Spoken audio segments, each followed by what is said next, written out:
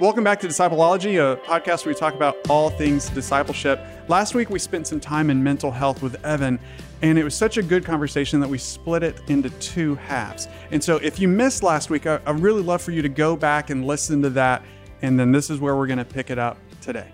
What seems to be happening, which is great, is that the stigma, though, you talk about the terms, depression, anxiety, and for a long time, there's been a stigma in the church, especially about admitting that you have any of those.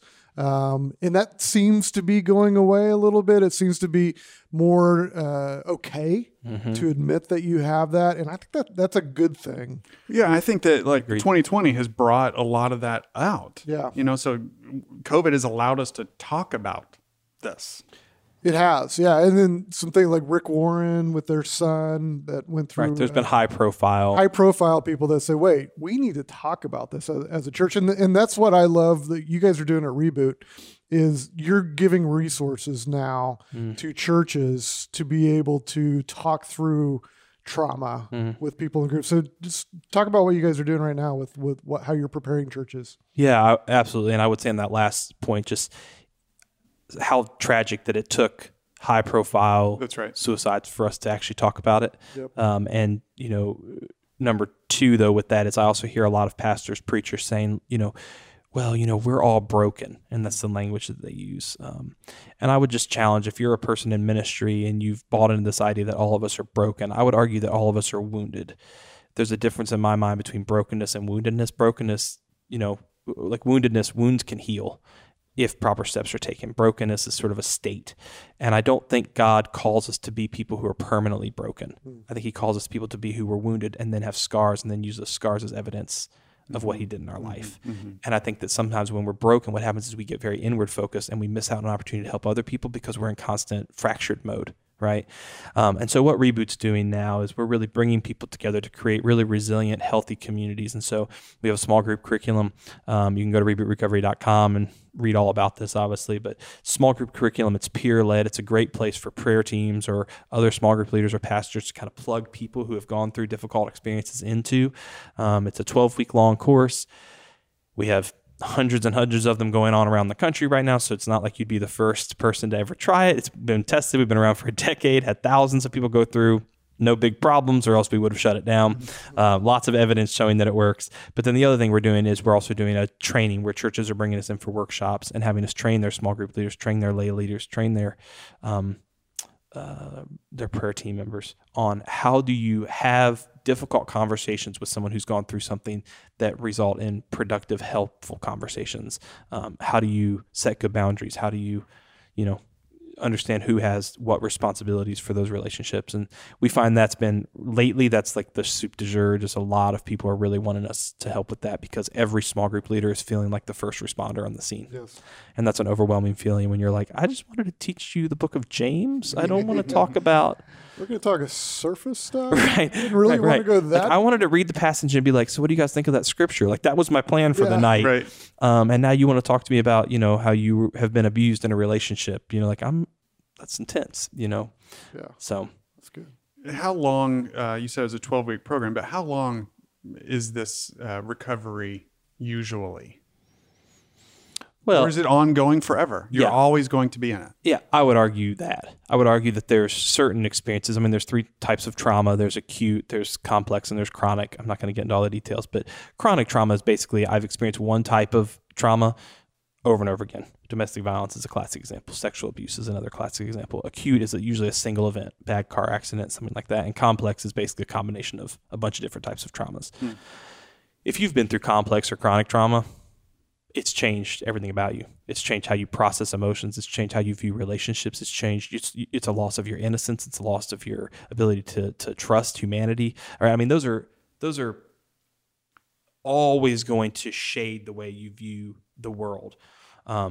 Not necessarily only bad, though. I mean, there can be purpose out of that. So we always say that the 12-week period is really an on-ramp to a much deeper healing that can happen. And so a lot of the people who go through our course also are in counseling, which we're a big fan of them doing that. Like, yes, please do that. A lot of them have been afraid or they've had a bad experience with a counselor. They do this. But here's the thing about recovery, this is what my wife always says is, trauma was your personal intersection with the brokenness of the world, but recovery is your personal intersection with the redemptive heart of God. Come on. And I think that, so recovery is when you start having that intersection with the redemptive heart of God, and that process is just sanctifying, right? Over time, you're starting to realize like, wow, God, you actually love me, and just that beauty of that moment. And we find that there's people who, in 12 weeks time, they've locked root systems with other trees, and they're able to start just growing and flourishing. There's other people who need to go through the course 2 or 3 times to let it really sink in, and just tons of grace on both of those situations. There's no time. I don't put a timeline on healing. I can't check that off my box. That'll be hard for me. I was listening to a rival podcast, and they said, you're all worth going to counseling. And the guest they had on said, no, we're all worth you going to counseling. So it was a little bit of a spin on the phrase, but it hit me differently in that, how is my depression or anxiety or whatever mental health issue we want to put on, how is that affecting the people around me? Yeah. What kind of impact am I having on their lives because of my refusal to go talk about it? Yeah, I would say what you've talked about, most people who actually have mental health issues, they have to have a pretty high level of self-awareness and actually a level of healing to even look for that. We actually always say the first sign that you've began to heal is that you realize somebody else other than yourself is hurting. Yeah. The second sign is you actually want to do something about it, right? Most people, when they're hurting, like if I was to cut myself really bad right now, like I'm not going to be super aware of anybody else's needs in the room because I'm bleeding out. Right. And it would be unnatural for me to do so. And sometimes I think in the Christian church, that's what we do. We send them to a 3-day conference, and the next Sunday we expect them to be on stage telling their inspirational story to everybody, helping. And they're like, yeah, they're still kind of bleeding out. Like, yeah, you covered that. You got a bandage on there, but if you took that bandage off, it's going to tear right back open. Yeah. And so I'm always a little bit like hesitant with that kind of language. But what you're really talking about too is the secondary effects, right? There's lots of terms, secondary traumatic stress. There's lots of these things. But the piece that I have found is when both parties do 2 things. One, when they both accept responsibility for the areas that they can take responsibility for, right? And they really define those. So they say, here's what I am willing to be responsible for. Here's what I cannot be. And when you have that difficult conversation and you do that, you avoid disappointment. I always say unspoken expectations are pre-planned disappointments. And so if we don't set the expectations, we're going to let each other down. So I would say that's the first thing, is setting clear expectations. And then secondly, saying what I'm able to provide, and then the other person saying, I realize what you are not able to provide me. A lot of times when we're wounded, we're expecting, if I'm really badly cut, somehow subconsciously, I would expect everybody in here to be able to like stop the bleeding and give me stitches and make sure I don't bleed to death. Sure. But what if you guys literally didn't know how? Right? What if you physically or notice that we didn't notice, or didn't even notice I was bleeding, right? And I think that a lot of times what happens is we who are wounded, we have expectations of others that like they physically aren't able to give us because they don't know how, and that can really create a difficult relationship when we become bitter and angry. Like, why don't you understand what I'm going through? Do you not know the anxiety I feel with daily? All this kind of stuff. And when we're expecting a level of caregiving and a level of support that they don't have to give. And I see that burns out relationships. It ruins marriages. It ruins all kinds of things when there's not those difficult conversations happening. So, Evan, give me some advice. I am a fixer. Mm-hmm. If I see an issue, I want to fix it. I want to change it. Yeah. Then you can come by my house anytime. I'll give you a screwdriver. Just go to town. And so my wife will have an issue, and I want to fix said issue, and that's not a good conversation starter of like, oh, here's how you do that. Like that's super simple, and 15 minutes or less. I got you fixed up. And so, what advice do you have for a guy like me that what conversation starters do I really need to dive into? Well, yeah. I think this is it's hard because none of us want to see someone else suffering. Sure. And so there's an element. Let me say this. If I'm hugging a cactus right now and complaining how bad it hurts, what advice are you going to tell me? Stop hugging the cactus. Let go of the cactus, right? Yeah. But what I'm going to respond to you is I'm going to say, like, you don't know what it's like to hug a cactus. You've never hugged this kind of cactus. This is my cactus to deal with. And you're like, right. Like, I get what you're saying. and you need to stop hugging the cactus. Right. So sometimes I think those of us who have been wounded need to recognize that others have perceptions or perspectives of our situation that we actually need. Sometimes. Yeah. And sometimes what the other person needs to do is they need to lead with tons of grace and less truth.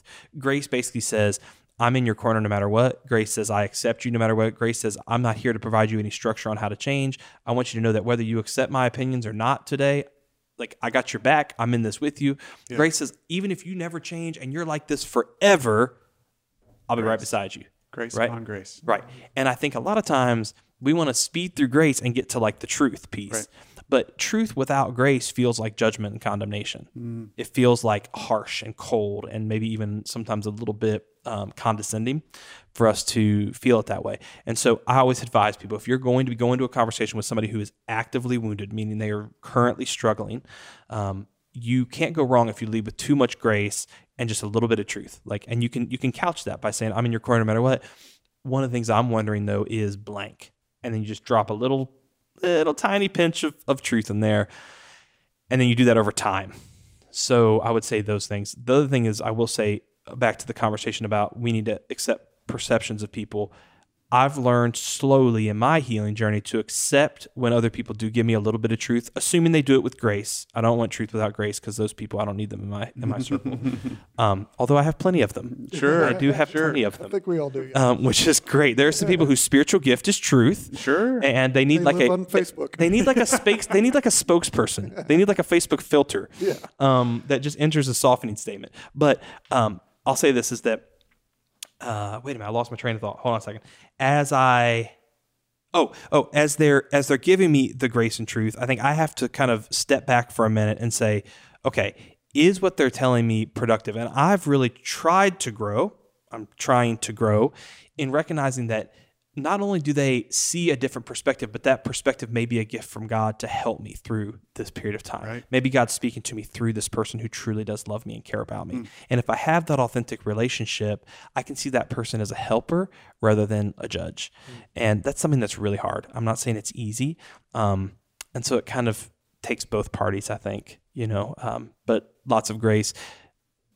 If you only give grace, though, without any truth, that is called another word. That's called enablement. And we also don't want to do that. Right. And so sadly, I think churches, because they're afraid of talking about mental health, they tend to lean towards enablement. And then they get compassion fatigue, they get burnout, they call me.